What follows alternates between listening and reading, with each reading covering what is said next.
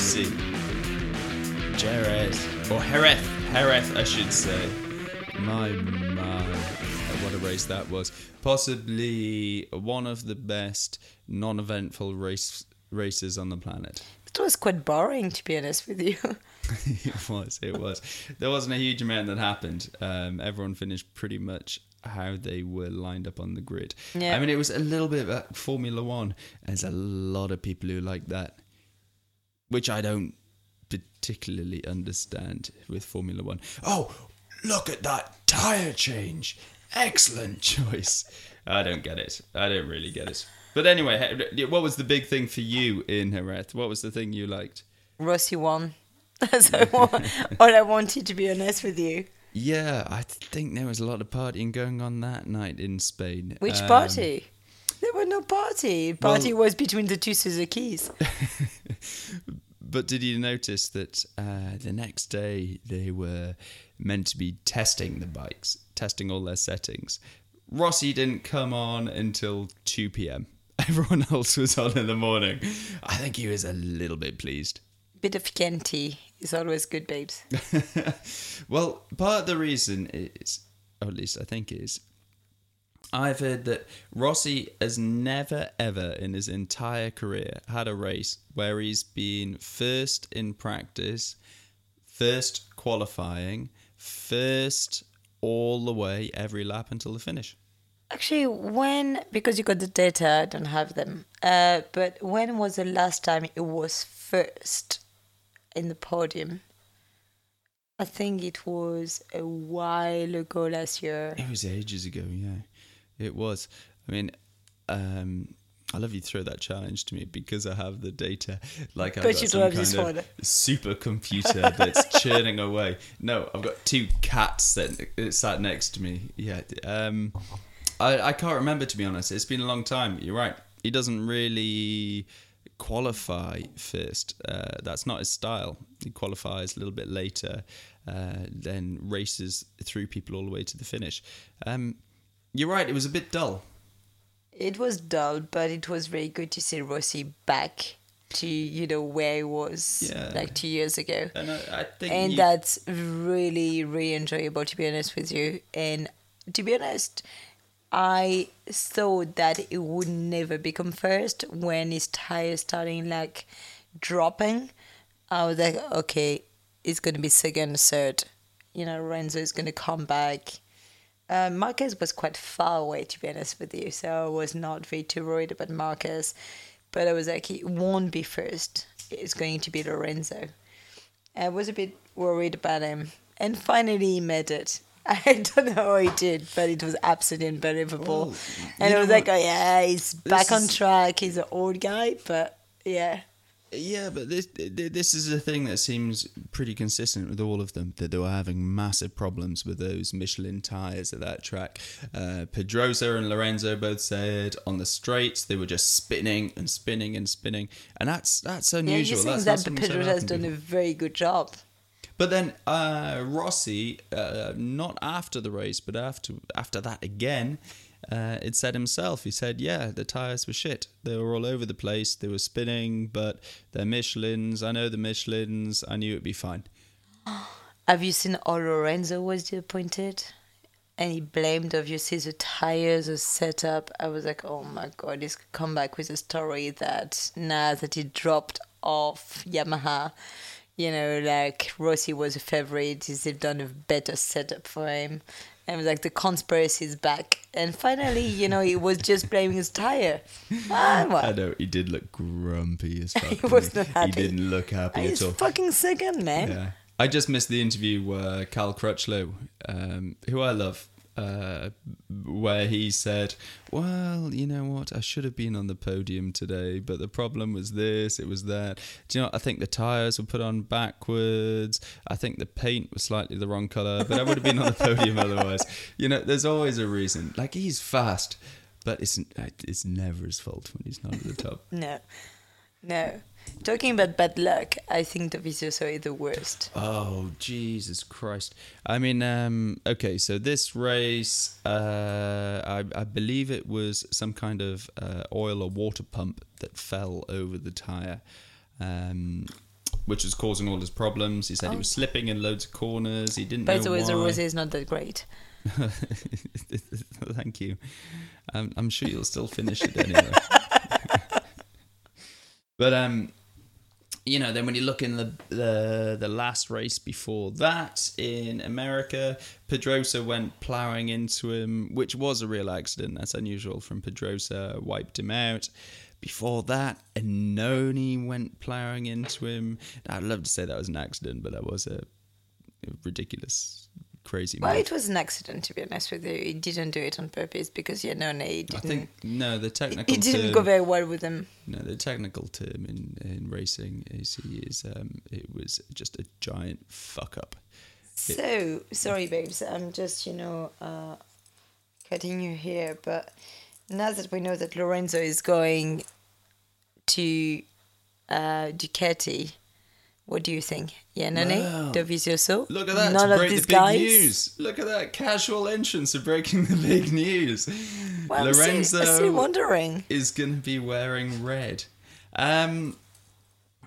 Bold move. And I can't help but think it was possibly facilitated by a lot of $1 million. I think money has spoken here. You said personally that he feels like he needs a little bit of an extra challenge, which I kind of understand. You're struggling with a cat, Rob. Well, the cat's trying to climb on the recording equipment, which is not particularly Just steal your data. But Lorenzo going over there, I mean, he says he wants a challenge, so I can understand that. He has won with the Yamaha. It's not like he's absolutely dominating, but I think he's realised that in the paddock, he's never going to be number one when Rossi's around. He's never going to be. Rossi is the boss. He's the most popular. If he comes third and Lorenzo wins, everybody's cheering for Rossi. Lorenzo's just... So I think he wants to go and see if he can make something for himself. And I don't think he's chosen the worst time for it. The Ducati's going strong. It's powering down the straights. Very strong this year, to be honest with you. You just like we're talking about Yamaha and Honda, but Ducati is definitely at the same level than these two. But the only thing I'd say to that is that the Ducati's been really strong on all of the non-European tracks. As soon as it arrived at Jerez, it wasn't the quickest thing on the planet. They were having huge problems on one of these small, twisty European circuits. And that's something that's likely to continue throughout the rest of the season. So whilst Lorenzo may have moved while times were quite good and everything seemed like the Ducati was sorted, maybe he's looking at it now thinking, shit. It's a fast bike, but I think in the last race in Jerez, the first Ducati was 26 seconds away from Rossi, who was winning. 26 seconds. I mean, that's a long distance to close. And when you look to 2 years ago, when they were having big problems with the Ducati and acknowledged it, 26 seconds wasn't unusual. 26 is massive, Rob. That's what I mean. 26 is it's a big gap. 1/3 of the time of closing a track. It is. But the interesting thing with Lorenzo going there is forget just Lorenzo and what that means for him. There's also another little fact here we can't forget it. Is one of those Andreas needs to go. Or maybe two of those Andreas needs to go. But that's only, again, my point of view, and I'm actually most of the time very wrong. But Dovizioso, I find him like very more challenging than Iannone. Dovizioso can be a real challenger and could be like very tough. He's good, he's smart, he's also like very focused. While Iannone is a bit of a crazy guy and he could be extremely good as you can be like crazy bad. Yeah. So if I was Ducati, if I have to take a guy, I would definitely take Dovizioso, who is more regular in his race. After he's got a lot of bad luck. I guess you've got to ask yourself, is it a case of, out of those two Andreas, do you want a Dovey who's consistent, is fast, he can get podiums consistent comfortably. Is exactly the word I'm looking for. And a really nice guy to deal with? Or do you want Crazy Joe, Iannone, who's wild, who's crazy, he's very good, he's don't crashing, get me wrong, he's very good. Ultimately, uncertain. Younger and more likely to win a race. So for Ducati, are you going to win races or are you going for consistent points? I disagree with you, Rob, because I think Dovizioso always have the most potential to win a race than Iannone. Iannone can be absolutely excellent, but he's got his specific track. Yeah. While Dovizioso can be a real changer in every track. Well, and that's what I think and what I see. And what you say, but there after is full of bad luck. Is because he got bad luck since last year. Yeah. I have to admit, I feel bad for him. I wouldn't be taking lottery numbers from Andrea Dovizioso. I don't think his luck's all there at the moment. And maybe what you say is right. If they've got Lorenzo as their number one rider, maybe they're looking for a consistent number two. I mean, let's put it this way. Pedrosa has never been delivering championship-threatening status, yet Honda love him because Marquez was number one, Stoner was number one. You want a consistent number two. I think, so to speak. I don't know where I've seen that, but I've seen somewhere that in terms of people who's been on the podium, you got first... obviously Rossi with his experience and he's older than anyone else, and the second one was Pedrosa and the third one was Marquez. So Pedrosa has been more on the podium than Marquez, and between Marquez and Rossi, which is quite actually, I was quite surprised when I've seen that. I don't know where I've seen that, to be honest with you. That was but during the MotoGP. That's just because Pedrosa's been around a long time. But that raises another question. Yeah, but he's very young. And that raises another question when we look at this big shuffle. So we're assuming one Andrea will stay on the Ducati. We know there's a seat at Yamaha, who I'm pretty sure Vinales is going to go to. I mean, Jesus Christ, it's blue. Like Vinales is already with flashes of yellow. It's he can probably keep the same leathers. It's a very easy transition for him. Rossi adores Vinales, so you know that he's going to get the support. I can't see Vinales. Is Spanish though.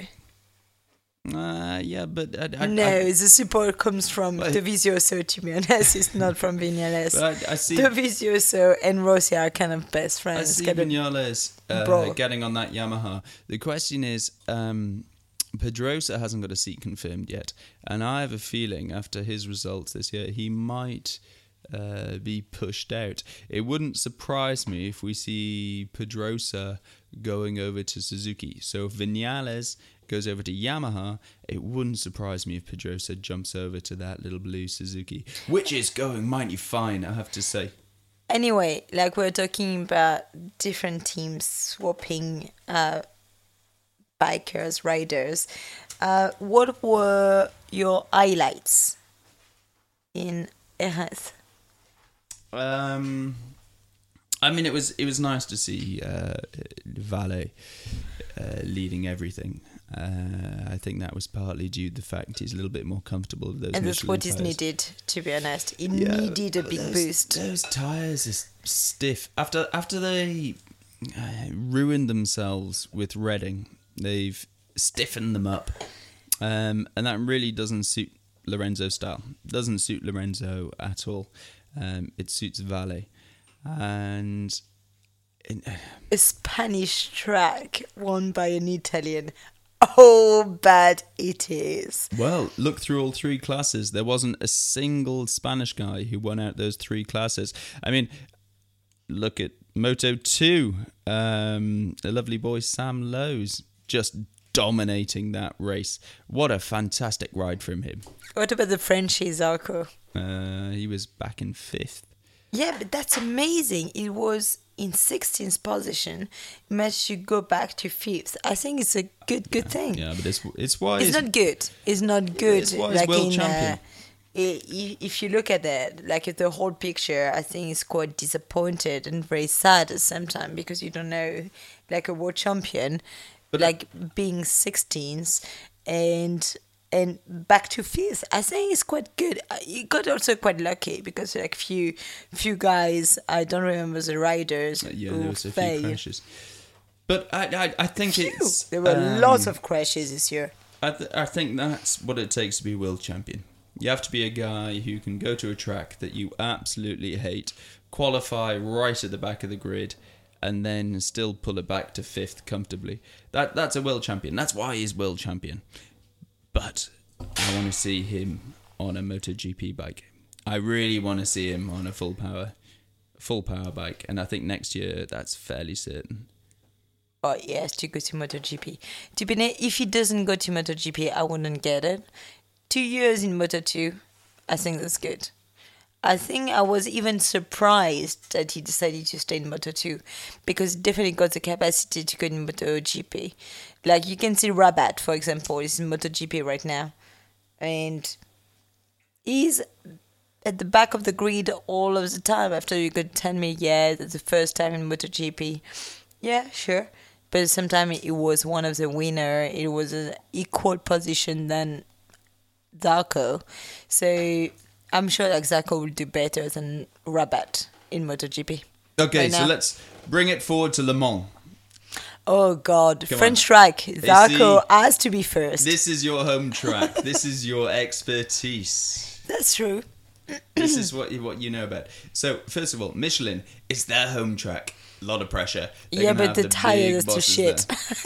French track or not French track, I think they need to improve a lot on their tires, and I'm sure like they're working hard because lots of pressure. They're going to be in their hometown. There's still a little question whether they're consistent or not, and some of the riders have been saying that when they're testing different tires, from one to the next, they're different. So they're complaining that they might go out on a race tire because it's new, and it's basically a bag of shit. Bridgestones were super consistent. You see, if you went from one tire to the next, they were absolutely fantastic. There was no difference between them. And what the guys are saying about the Michelins is that sometimes you get a tyre that is absolutely great, and then you can put another tyre on for the race, and it's terrible. Excuse me, I've got a cat issue. The cat is eating my mic. Hey, come on, get out. You can probably stop that, you know. Yeah. It's not helpful. But so Le Mans. So last year Lorenzo won. Rossi had been complaining that his setting was bad for the entire race and was playing around with stuff. Bradley Smith was top in FP2, which is fantastic. It's brilliant. Pedrosa had come it was his first race back from his injury when he'd had his hand cut open for his arm bump. But yeah, Lorenzo won. What's your prediction? Good question. I think last year the Hondas had been having a lot of problems, and the problems didn't come to light until Le Mans. Whereas this year the Hondas have been having problems already, and they've already come to light. So it makes me wonder whether or not it means the Hondas are actually in a worse position than they were last year. So, oh God, it's a tough question. I'm going to go Vale. Because we're in London here, and the weather has been absolutely shit all week. It's been raining, thunderstorms. We've had snow in April. So I think the weather's pretty ropey at the moment, and a wet Le Mans is perfect for Vale. Well, actually, it's a good thing because it's good what you're saying. Le Mans is on the west coast of France. Well, west, not completely it's west, central. But no, it's more like west than central, and they got actually kind of the wind, the weather of the west coast, like Normandy, Brittany, etc. And so you're never safe on the weather. You cannot say like south of France, so the weather is meant to be good.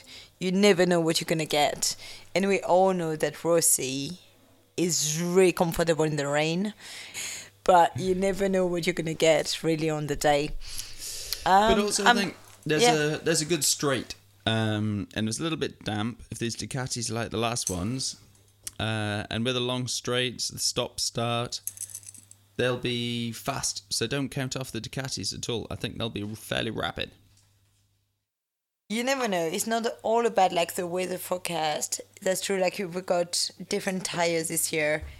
You've got riders more comfortable in the rain than the other one. You know that Rossi really loves Le Mans. And yeah, I can't tell right now until you see the free practices. So let's continue our bet. I need to know your 1, 2, 3. I'm not going to say anything until I've got like the free practice. Yeah. You're not getting the choice. No, because like you don't know. I'm going for Rossi, Lorenzo, Marquez. 1, 2, 3. I need to know yours. Well, it would be like very rubbish. I think we need to have another podcast like after like the free practices and before the qualifying to really tell you exactly what I think is going to be the best. What would your bet be before free practice? Sorry, I'm always wrong, so don't follow me. For me, it would be Rossi. But no, again, it's a free podcast, so I have to be like very fair. Number one. I really love Rossi. My iPhone case is a Rossi. I think we got that. I think that's clear. But yeah, no, I don't know. I can't tell you. I hope that Rossi would make it, obviously. Okay, number 2. I really love Dovey, so I would say Dovey. I think that's a bad one, to be honest. I'm looking at mine thinking, why did I forget Ducati? I think it's amazing. Well, he's got a bit of a point to prove and as I would well say now, I have to put a Honda here, so I would say Marquez. Yeah, well, that's the thing. That when everyone else is having these massive problems with the Honda, Marquez is still riding all the way around it. Okay, so that's predictions for Le Mans, which is next week. Should I do another podcast on the qualifying? After the qualifying, like to talk about it. We'll see. But anyway, until the next one, I hope you enjoyed that and thank you for listening. And we will speak to you next time. Bye, guys. Bye-bye. Bye. See you next week.